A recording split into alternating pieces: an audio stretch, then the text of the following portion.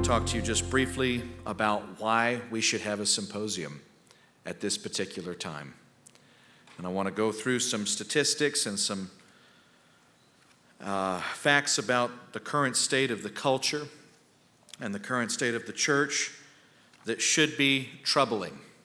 But the point is not to induce despair, but to prompt us to act and to make changes for the good. Brother Dan will follow me up. I'm hopefully going to limit my remarks. Now here I'm committing myself to around 15 to 20 minutes. We're going to see how round that is.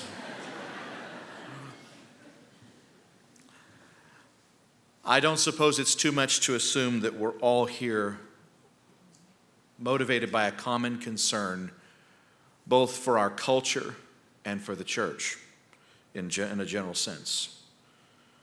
While I'll say straight up that we're going to speak candidly with you, we also want to apologize in advance for any misunderstandings our words may cause. We feel obliged of the Lord to share the hope that lies within us, to speak freely concerning the truths that have changed our lives.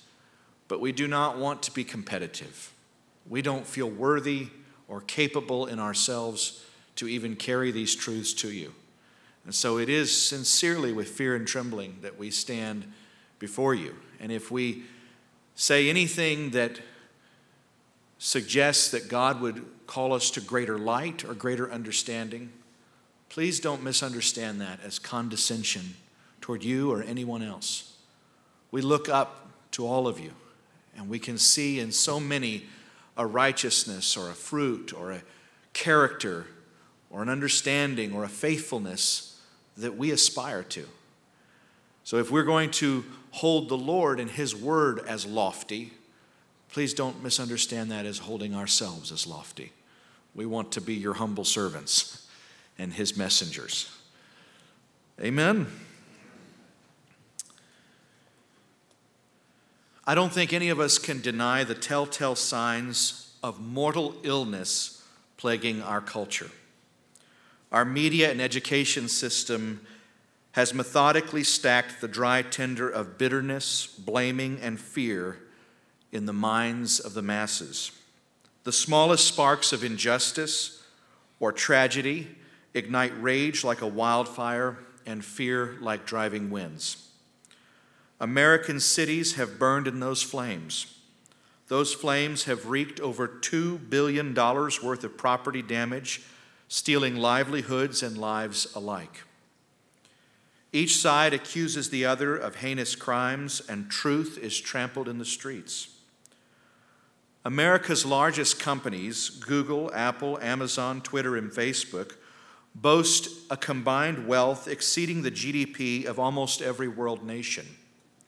They control the spread of information and, to a large extent, determine the outcome of national elections and even the spread of truth.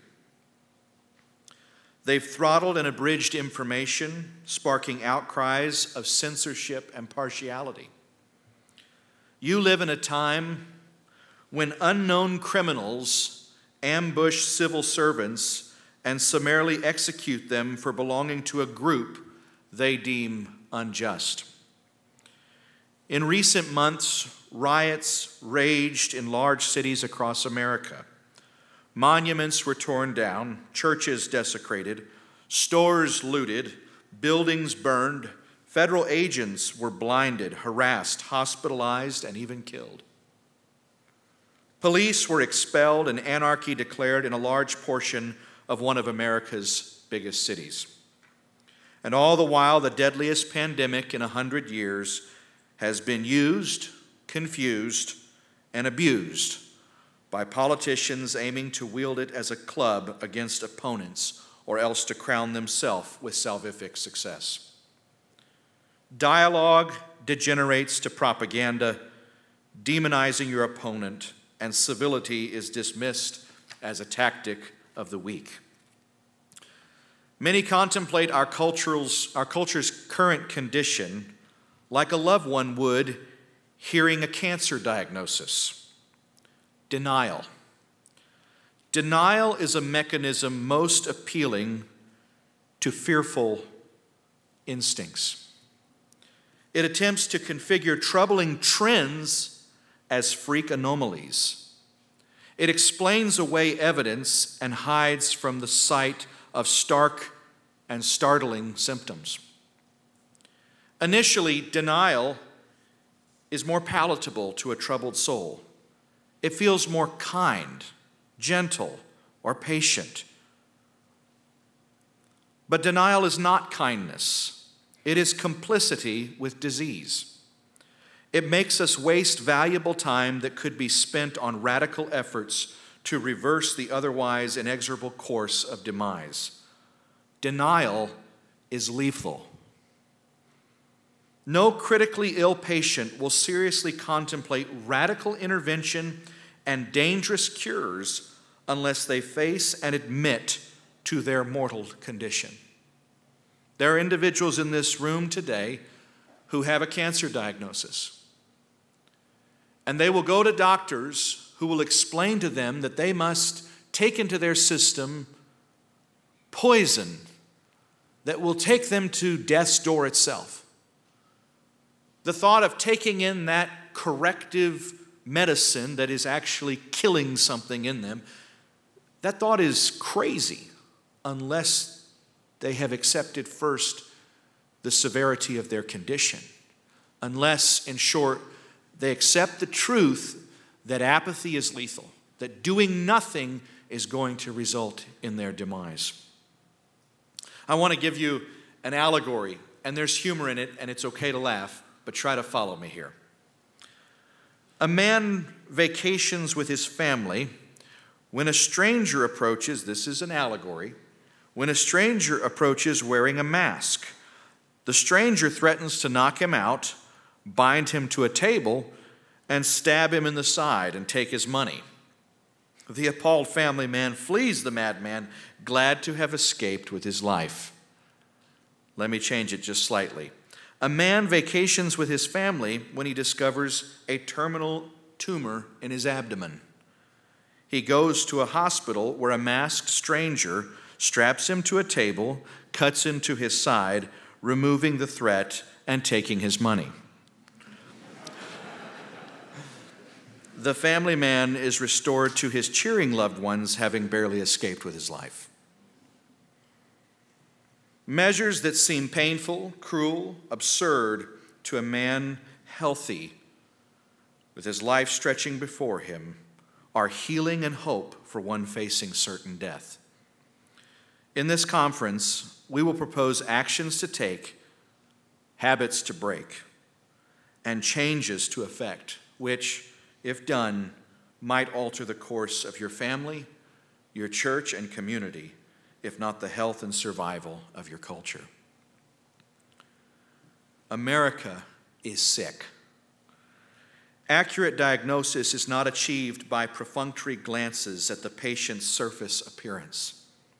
Life's greatest threats may lurk invisible on the cellular level of the body. Similarly, there is much good to be seen in our country. Countless decent people, acts of kindness and charity, and optimism for a better future overall. Yet let us examine America like a sickly patient.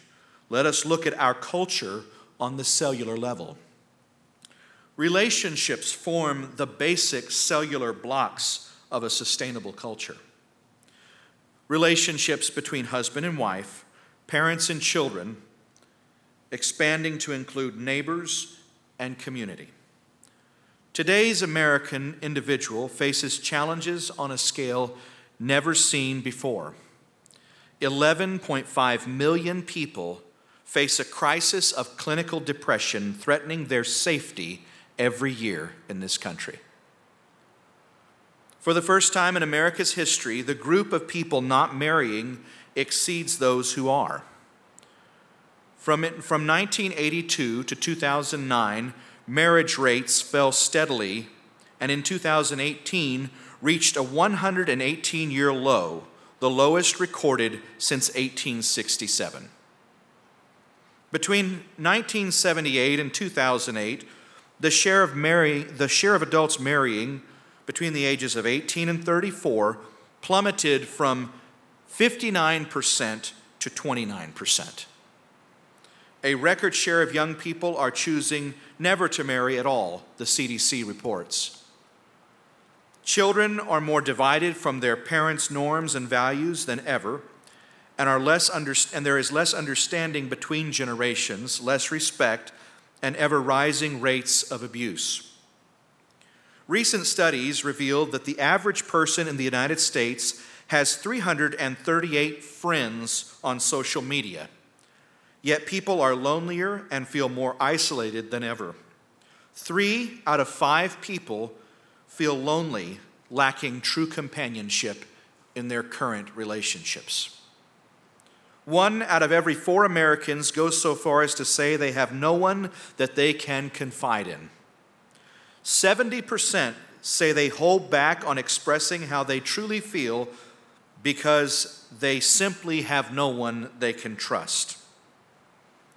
Severe depression among college students rose from 9.4% to 21.1% from 2013 to 2018, according to the Journal of Adolescent Health. Adolescents between the ages of 12 and 17 had the highest rate of major depressive episodes, followed by young adults between 18 and 25. In the span of just 218 days in 2019, 251 mass shootings occurred in the United States, on average more than 1 per day. In 2018, 323 mass shootings resulted in over 1,700 victims. 2018 saw more mass gun violence outside of war than occurred in our country in the combined 34 years. The nation pleads with Washington for solution. Some blame gun rights and laws as if this sudden change in violence could be attributed to a 250-year constant. The Second Amendment has remained consistent throughout the life of this nation. We must identify some other variable as the source of this recent alteration. In 2017, suicide was the second leading cause of death for people between the ages of 10 and 24, and experts expect it will surpass automobile collisions this year as the leading cause of death for this age. According to the CDC, the suicide rate for persons between 10 and 14 tripled from 2007 to 2017. In September 2020, over half of 11 to 17-year-olds reported having thoughts of suicide or self-harm nearly every day of the previous 2-week study. From January to September 2020, 77,000 youth reported experiencing frequent suicidal ideation, according to Mental Health America. In 2018 alone, 1.4 million people attempted to take their own lives. Most of these survived, but on average, 132 people die every day by their own hand. That's 50,000 a year in this country alone. Class warfare has taken a front row seat in American politics, with narratives of income inequality touted and reinforced by a media eager to fan envy and bitterness. These do refer to significant issues, but the solutions proposed are more troubling than the problem. Never in our lifetime have mainstream commentators speculated in casual tones about America approaching civil war. A groundbreaking study by the Back to Normal Barometer found that for the first time, 61% of Americans agree that the U.S. could be on the verge of another civil war. 61% of Americans believe the U.S. could be on the verge of another civil war. 52% of consumers have stockpiled food or essentials in anticipation of social unrest. Civil communication between disagreeing factions has all but completely broken down.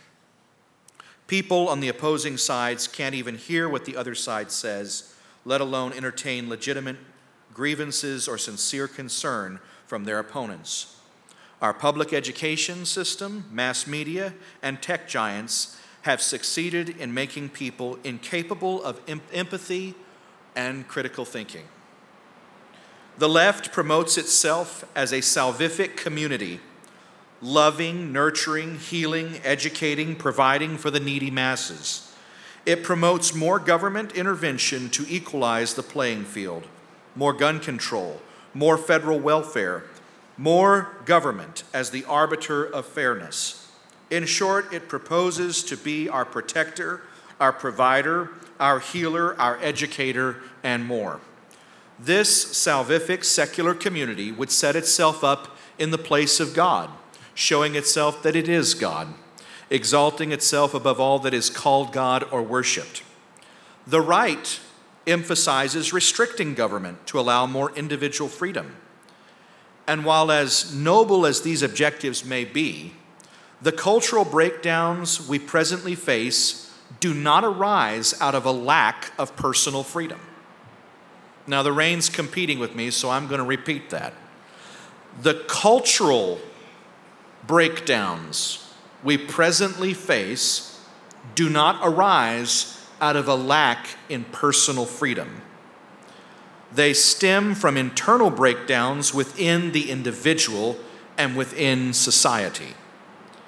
Cultural norms and values, which once served as the invisible restraining hand of God, have been moved out of the way, therefore temporarily preventing the government from expanding control does not solve the cultural dynamics plaguing the nation. Meanwhile, the church offers no alternative, no vision of cohesion or wholeness, no salvation, no completeness in Christ, except in the most individualistic, forensic terms which have little impact on the individual's life and no effect on society. Many who want to defend the values that have been essential to religious liberty in American culture insist Christians should become more politically involved to protect those liberties. If our society's sickness is a social problem, a cultural issue, it will not be healed with a political cure. America has been the place in the wilderness where Christianity fled and took refuge, as envisioned in Revelations 12. But as Roger Williams, the first American Baptist, recognized, the purpose of American liberty was to bring forth a revived New Testament church. Political involvement in this time of polarization becomes counterproductive to the purpose of God and a diversion from bringing forth the witness of the alternative culture to shine forth as a city on a hill for the world to see. The church and its statistics are not encouraging either. Christian church, the disciples of Christ, in the past 20 years shrank by 63.5%. The Presbyterian Church USA has shrunk by 51%, United Church of Christ by 46.3%, Episcopal Church 43.1%, United Methodist 29%, Evangelical Lutheran Church 20.8%, American Baptist churches 15%, 34% of mainline Protestants attend religious services at least once a week. But mainline Protestant denominations have the oldest average age of any religious group in America at almost 52 years of age. Over an 8-year period, a stunning 60% defection has occurred from evangelical circles, according to George Barna. Well less than half of mainline members admit to praying regularly. Only 16% read their Bibles regularly. According to Newsweek's Kenneth Woodward, quote, mainline denominations have been running out of money, members, and meaning. Christianity Today reports that the church's declining influence and negative perception among the general public is widespread. In 2001, 24% of Americans said that religion is losing its influence on American life. By 2005, that number had grown to 50%. By 2009 to 67%, and the study has not been conducted since. 2 out of 3 teens will leave the church as young adults, according to Lifeway Southern Baptist Convention survey.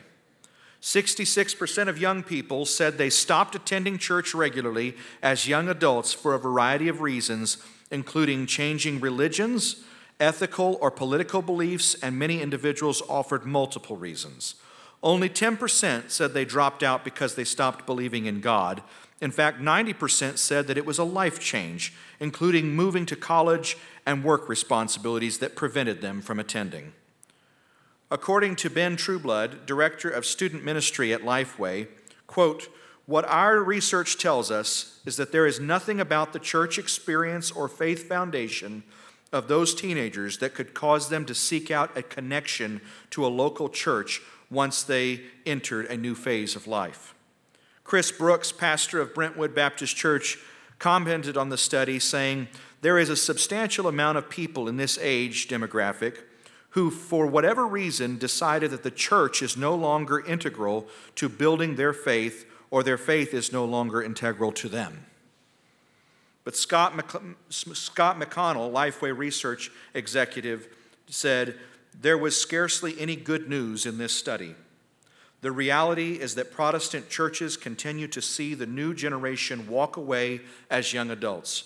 Regardless of any external factors, the Protestant church is slowly shrinking from within," quote unquote. When man sets out to change the world, he eyes the conventions of earthly power and attempts to overturn them. He coalesces a political party, invades the university dogma, preaches his doctrine of humanism over the television screen. Man's conventions for change are programs, mass marketing, political platforms, or violent upheaval. But when God, in his own words, sets out to bless all the families of the earth, he takes a most counterintuitive, revolutionary tact. He decides to make a family by teaching a man to be a father and a husband, and teaching a woman to be a mother and a wife.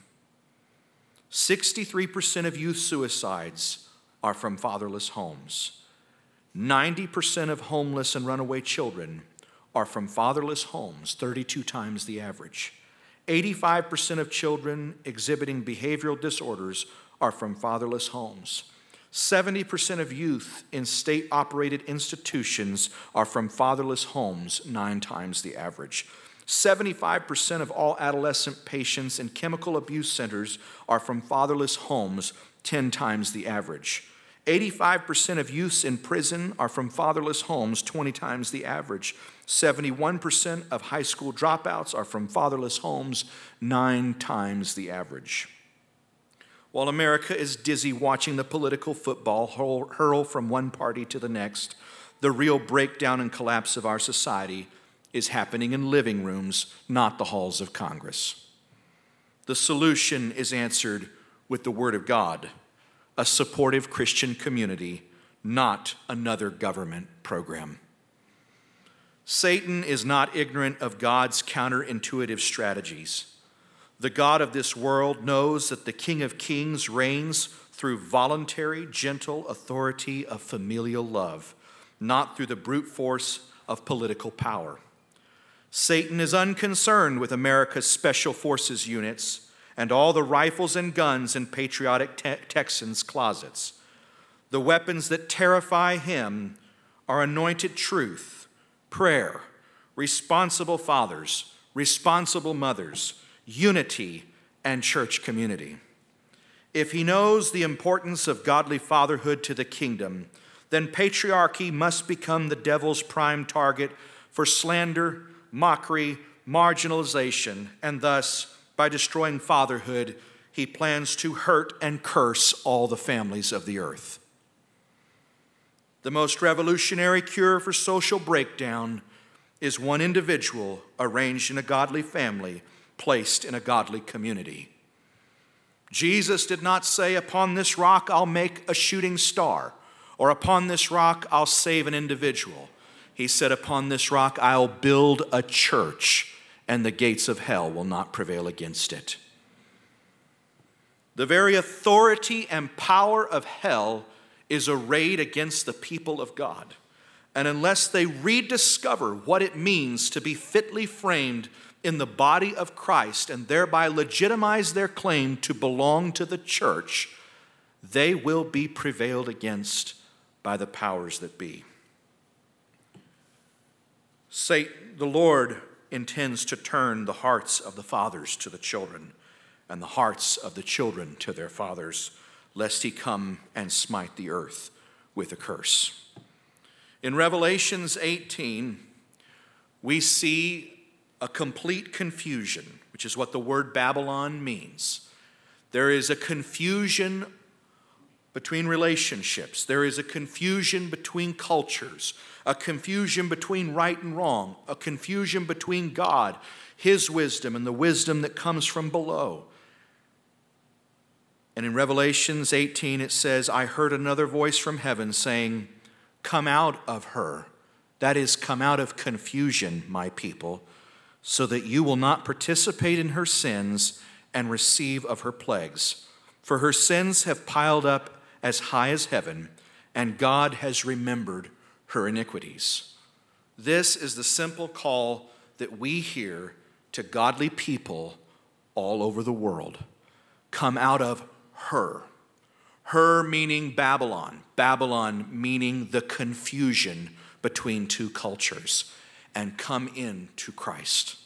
Christ not as an individual, nor merely a doctrinal prospect or propositional truth, but Christ as a culture, as a place of healing, as a kingdom, as a church fitly framed by the composer. Ezekiel describes the church in an allegory of the temple, and he describes the church that we will see in our day.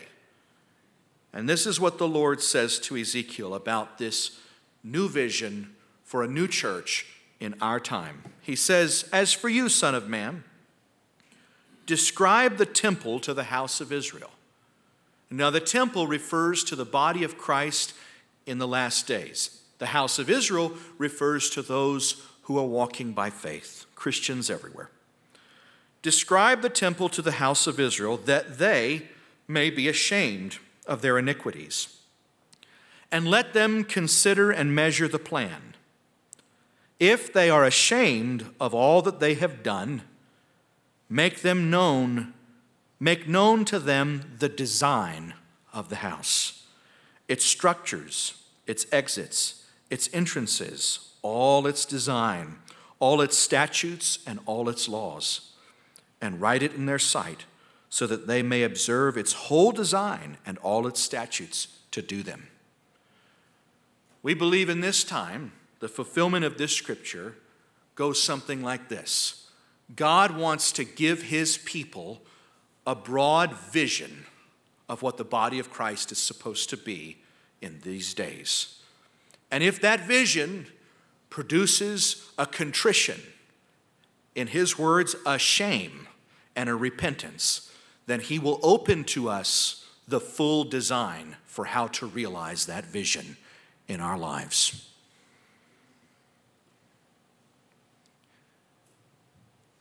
We don't know what will come of this week. We can't anticipate it. World-altering changes have started in rooms just like this. 2,000 years ago, only 120 met and committed themselves to seeking God for 10 days. And the result was a revolution that turned the world upside down. There are about 400 in this room right now. Let us consecrate ourselves, our minds, our hearts, our attention to see what God would speak to us and to seize this moment for all that he would have it to be. I want to end with the words of Shakespeare. There is a tide in the affairs of men, which taken at the flood lead on to fortune. Omitted, all the voyage of their life is bound in shallows and in miseries.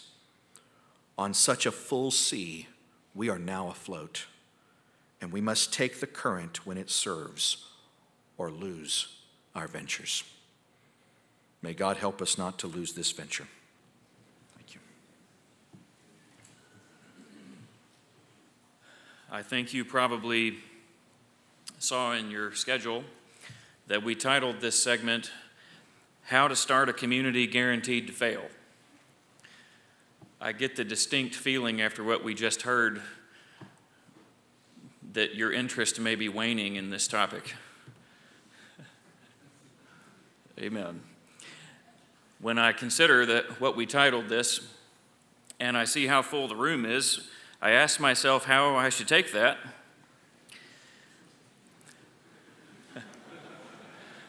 Should I be surprised that there's so much interest in failure? Or should I be relieved that you discerned that the title was somewhat tongue-in-cheek? Amen. But sometimes it is good to take a look from the other side.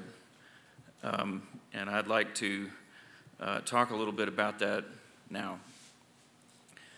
The good news about what I'm going to say here is that this is going to be the easiest part of the whole week. If your goal is failure, anybody can do it. It's easy. You don't have to pay attention to a word I say. Okay? All you have to do is nothing. All you have to do is go along with what's going on around us that we just heard about. If your goal is a wrong answer, there are infinite possibilities.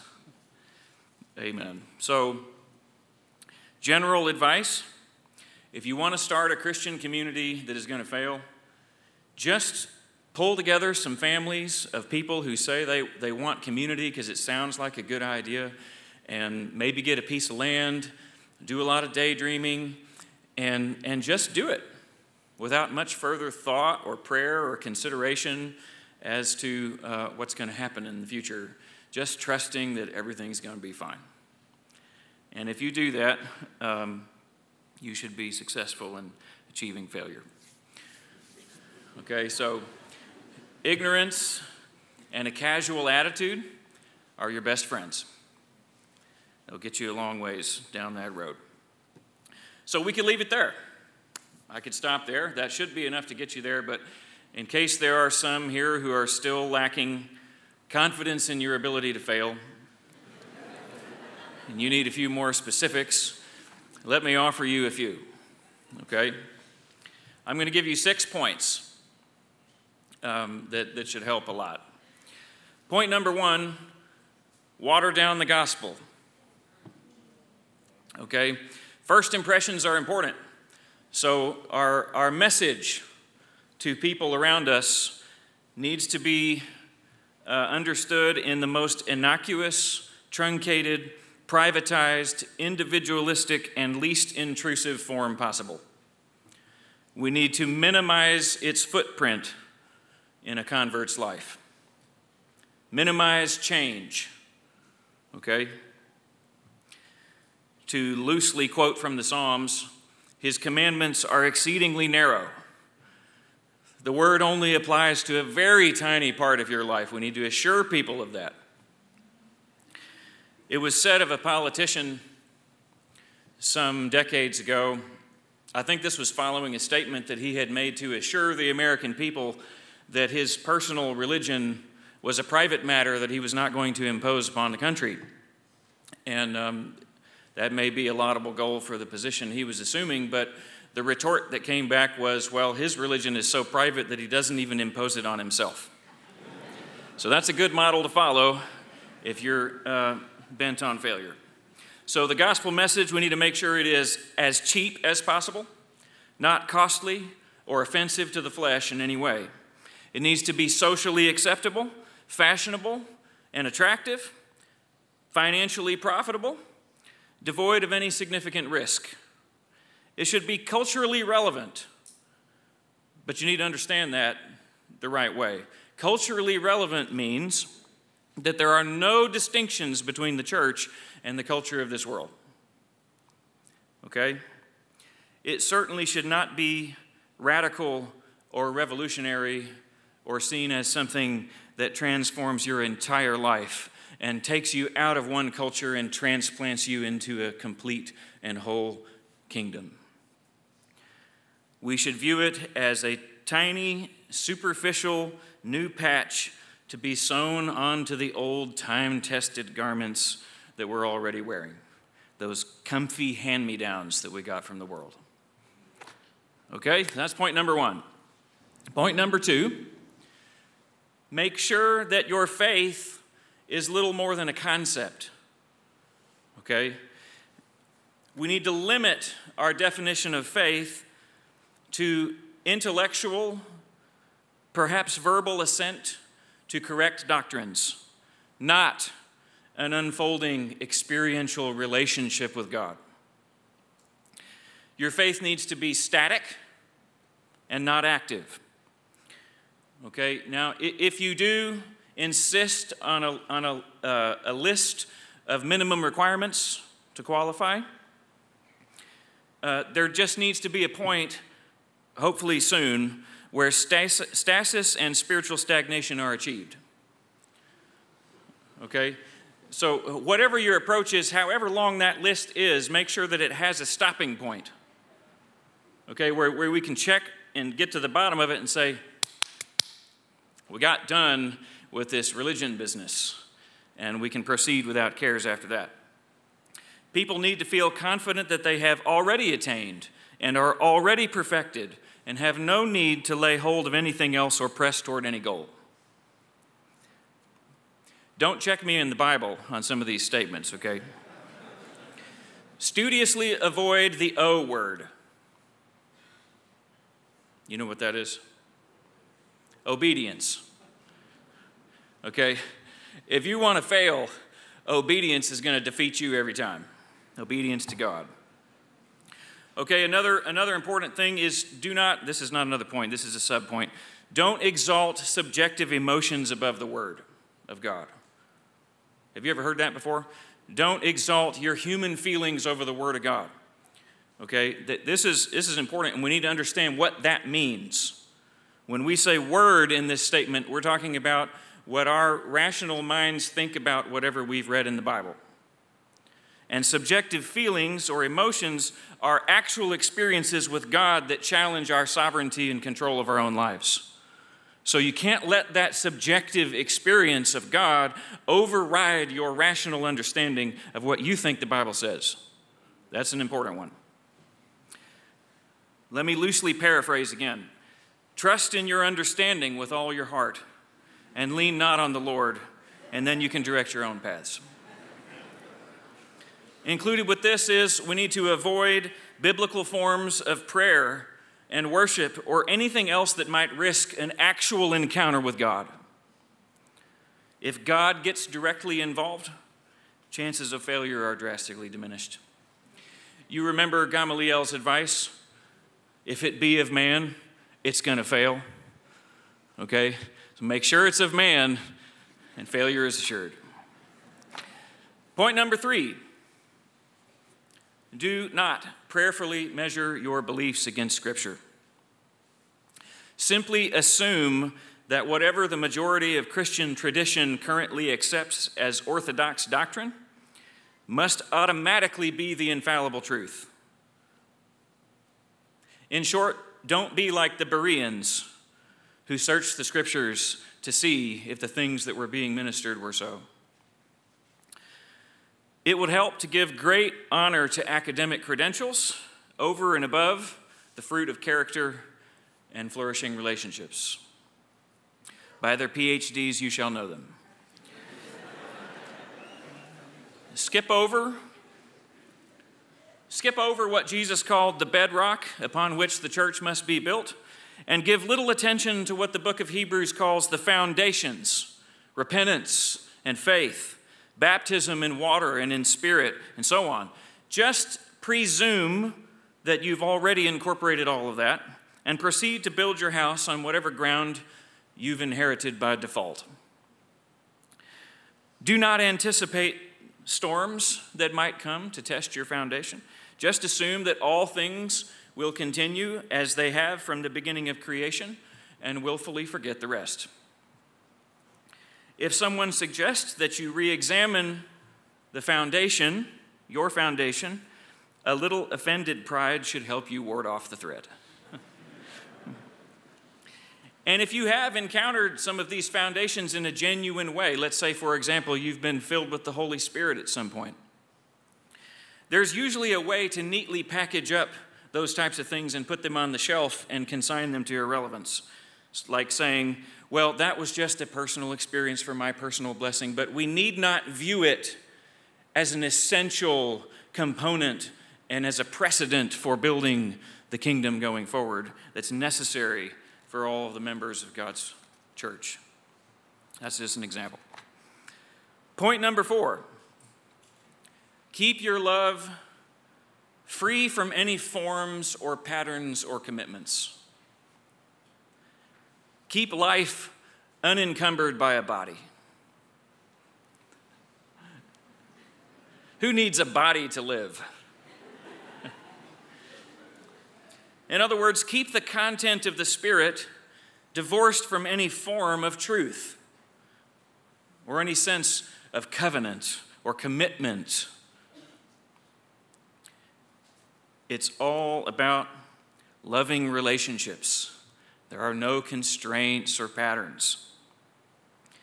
If you do insist upon putting your new wine into some kind of wineskin, make sure that it's an old one. That's the only surefire way to lose both. As an example of what I'm trying to say, water baptism should not be viewed as anything more than an outward sign of an inward change.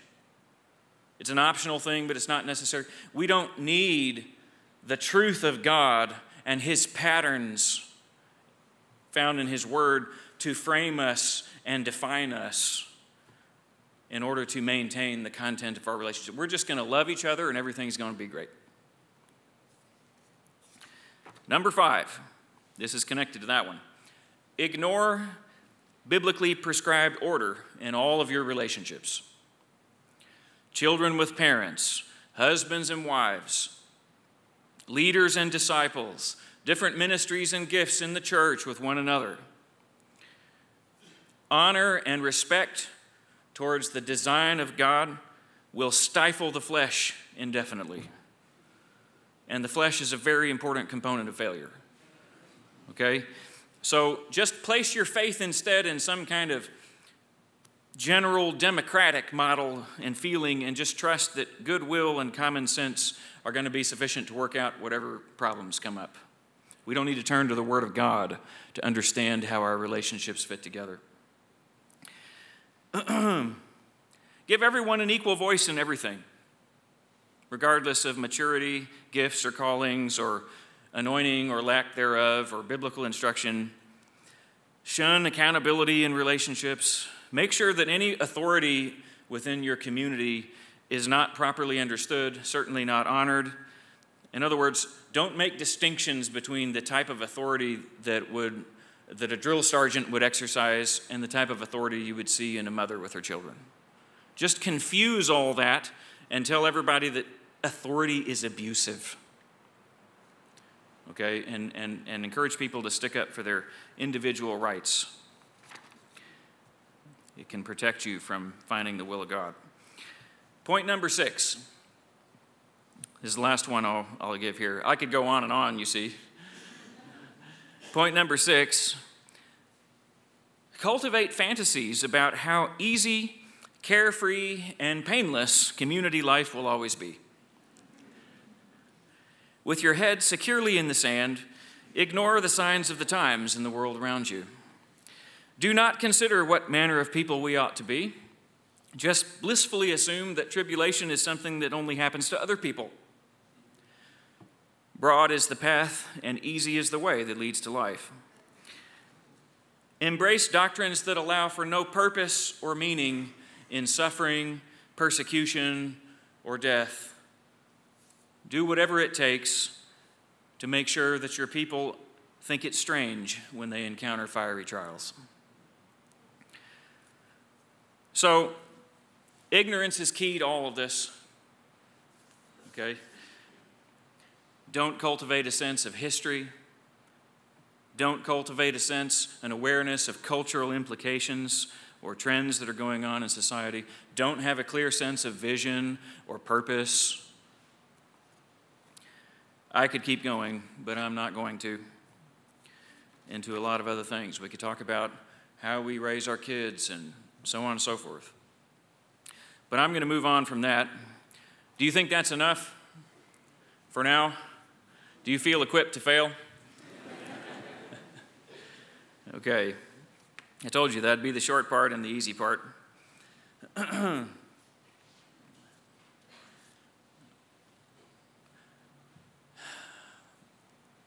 Our assumption in sharing with you here is that you're here, that we're all here, because we're seeking to produce fruit.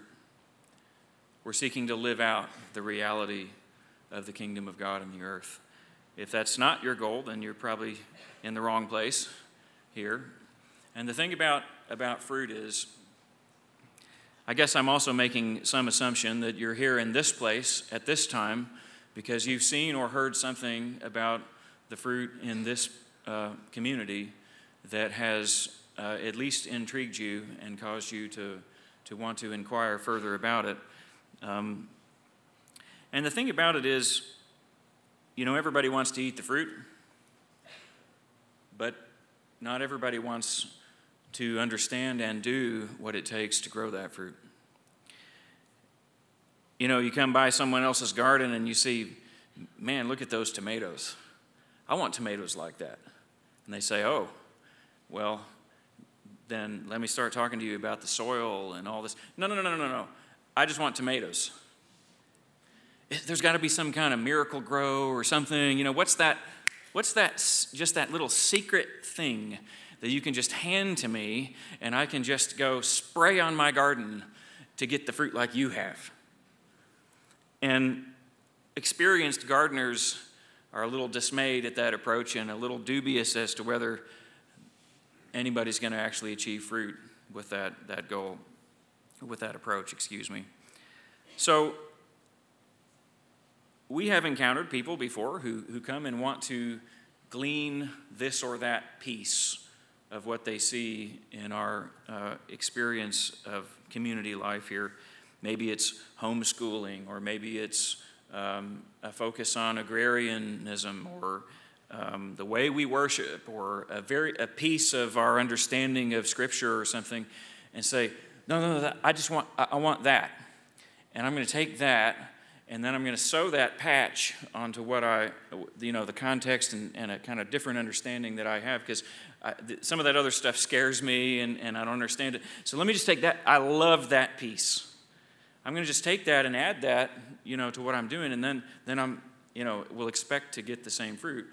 And it just doesn't work. Amen.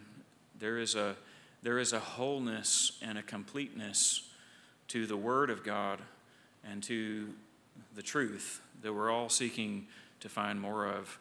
But all of the pieces are important.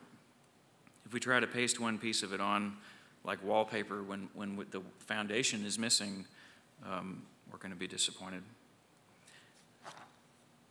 We believe that every truth stands or falls according to its relationship to the whole.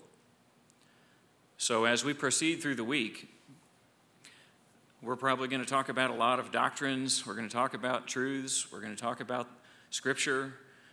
We'll talk about concepts. But those things are not standalone propositions. We hope that they will not come to you as standalone propositions that are divorced from their context and from the way they integrate with all of the other pieces because it is in that integration, in that wholeness, that we find life. Is that not the model that we see in all of the created world? That life requires a symbiosis of multiple complexities of systems that have to work together. What do they call that concept? Yeah, that's it. I hear it. I knew I wrote it somewhere. Irreducible complexity. You heard that term before? You know, if you ask, for survival, are your lungs or your heart more important? That's a hard question to answer. We could list a lot of body systems, couldn't we? Where if you just deleted one of them, you've got death. And so having the fullness of it is key if we would have a body that's alive. The truths and the teachings that we are going to try to present, at least a good beginning towards throughout the course of the week, are not things that we arrived at simply by a lot of study and that we thought, well, that seems like it's probably right. We're going to try to share with you the foundations that have produced the life that we are living and experiencing by the grace of God. We followed the anointed Word of God and the fruit that it bore in our journey. We've made plenty of mistakes along the way, but the Lord has been gracious to us and has brought us this far, and we want to keep trusting Him. Life, we believe life is, as the Scripture says, all things are sustained by the word of His power. There's a foundational sustainability. Everybody talks about sustainability, but if you don't have sustainability in your relationships with one another, in your relationship with God, then all of the rest of the outgrowths of life and facets of life lose their meaning. So that's part of our goal and purpose in this season together. One of the scriptures we reference in naming it Solomon's Porch, Brother Josiah mentioned that the New Testament tells us they would gather there. And you remember there was a time where the apostles had been taken into custody, and then an angel got them up, opened the doors, and said, go back out. And he told them, go and stand in the temple and tell all the people all of the words of this life.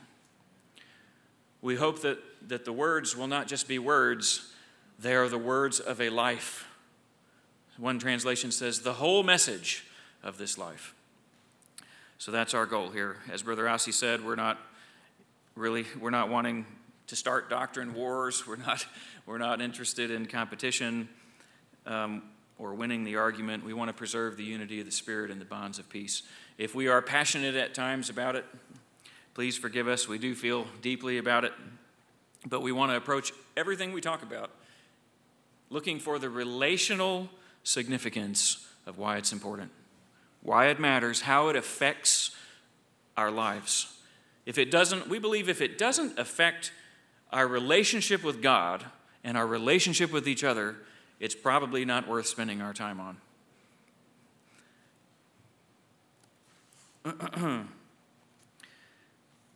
So, in short, I'll just take a couple minutes to introduce the film that we're going to proceed towards now. Many of you may have seen it already. In short, what we're saying here about truth and doctrine and so forth is that it's got to be living, it's got to be whole. Brother Blair gave the example many years ago of you can have a living tree, and if you cut that tree into pieces, like for firewood, you can chop it into those pieces of cordwood, and you still have all of the pieces that you started with, but you've killed the tree. And so if you can look at that stack and say, well, look, it's all there. And then you can take out those pieces one at a time and examine them, but you have removed them from the way that they fit together that would actually produce fruit on that tree. And so we want to approach all these things in that kind of heart and mindset to fit them into the context of a kingdom, of a salvation that is not just individualized, privatized, but is viewed in light of the whole, and not just the whole understanding of the head, but the whole incorporation of relationships in a corporate body of Christ. Kingdom terms are found throughout the Scripture. It was really Jesus' concept, wasn't it? Jesus talked all the time about the kingdom. The kingdom of God is like. All his parables just about. We're trying to communicate in some form to us the kingdom of God, or the kingdom of heaven is like. Okay? So, what does that mean, this term kingdom? If we just ask ourselves, why the word kingdom? Well, first of all, it's a corporate term. It's not an individualized term. Me and Jesus do not form a kingdom, right? So what he was obviously trying to institute on the earth was a fitly framed body, as we've already said. So it's a corporate term. It also denotes government. It denotes authority. It denotes lordship. It denotes a structure and an organization, an administration, if you will, that will bring to pass purposes. It denotes a place that is delineated by boundaries. It denotes, we could use the word culture is probably the best word. Culture, I think by definition, means something that includes the entire way of life of a people. Total process of human activity, we could call it. Your culture has been called your lived religion. T.S. Eliot called culture the incarnation of religion. And that's true no matter what culture you're in. Whether it's not just the culture of particular named religion, but any form of culture is expressing what people truly believe, what they truly feel deeply about, regardless of what they say with their mouths, the way that you live, where you live, how you work, how you play, how you pray, how you entertain yourself, how you dress, how you eat. All of these things are expressing the totality of your life is expressing your faith. Whether that faith be in yourself, whether it be in God, wherever it is placed, your life is going to reflect that. That's the point I'm trying to make. So a culture is a nurturing habitat for a particular worldview. In the biblical terms, Brother Asi already mentioned to us, there are conflicting cultures referred to as two cities. One is Jerusalem, the other is Babylon. They're both referred to in the Bible as mothers. What is a mother? A mother is one who nurtures. It's one who feeds. It's one who shapes. It's one who educates. It's one who takes care of and protects. Two nurturing habitats. Jerusalem above is the mother of us all. Babylon is called the mother of harlots. So these are two cities, two corporate systems, two worldviews. We've already heard that Babylon means confusion. Babylon gives us the illusion that we can have both. That we can serve two masters. That we can paste our religion into the context of this other culture that we're already living in. But God has always been clear that it's not so. It's black and white, that we must come out of her, my people.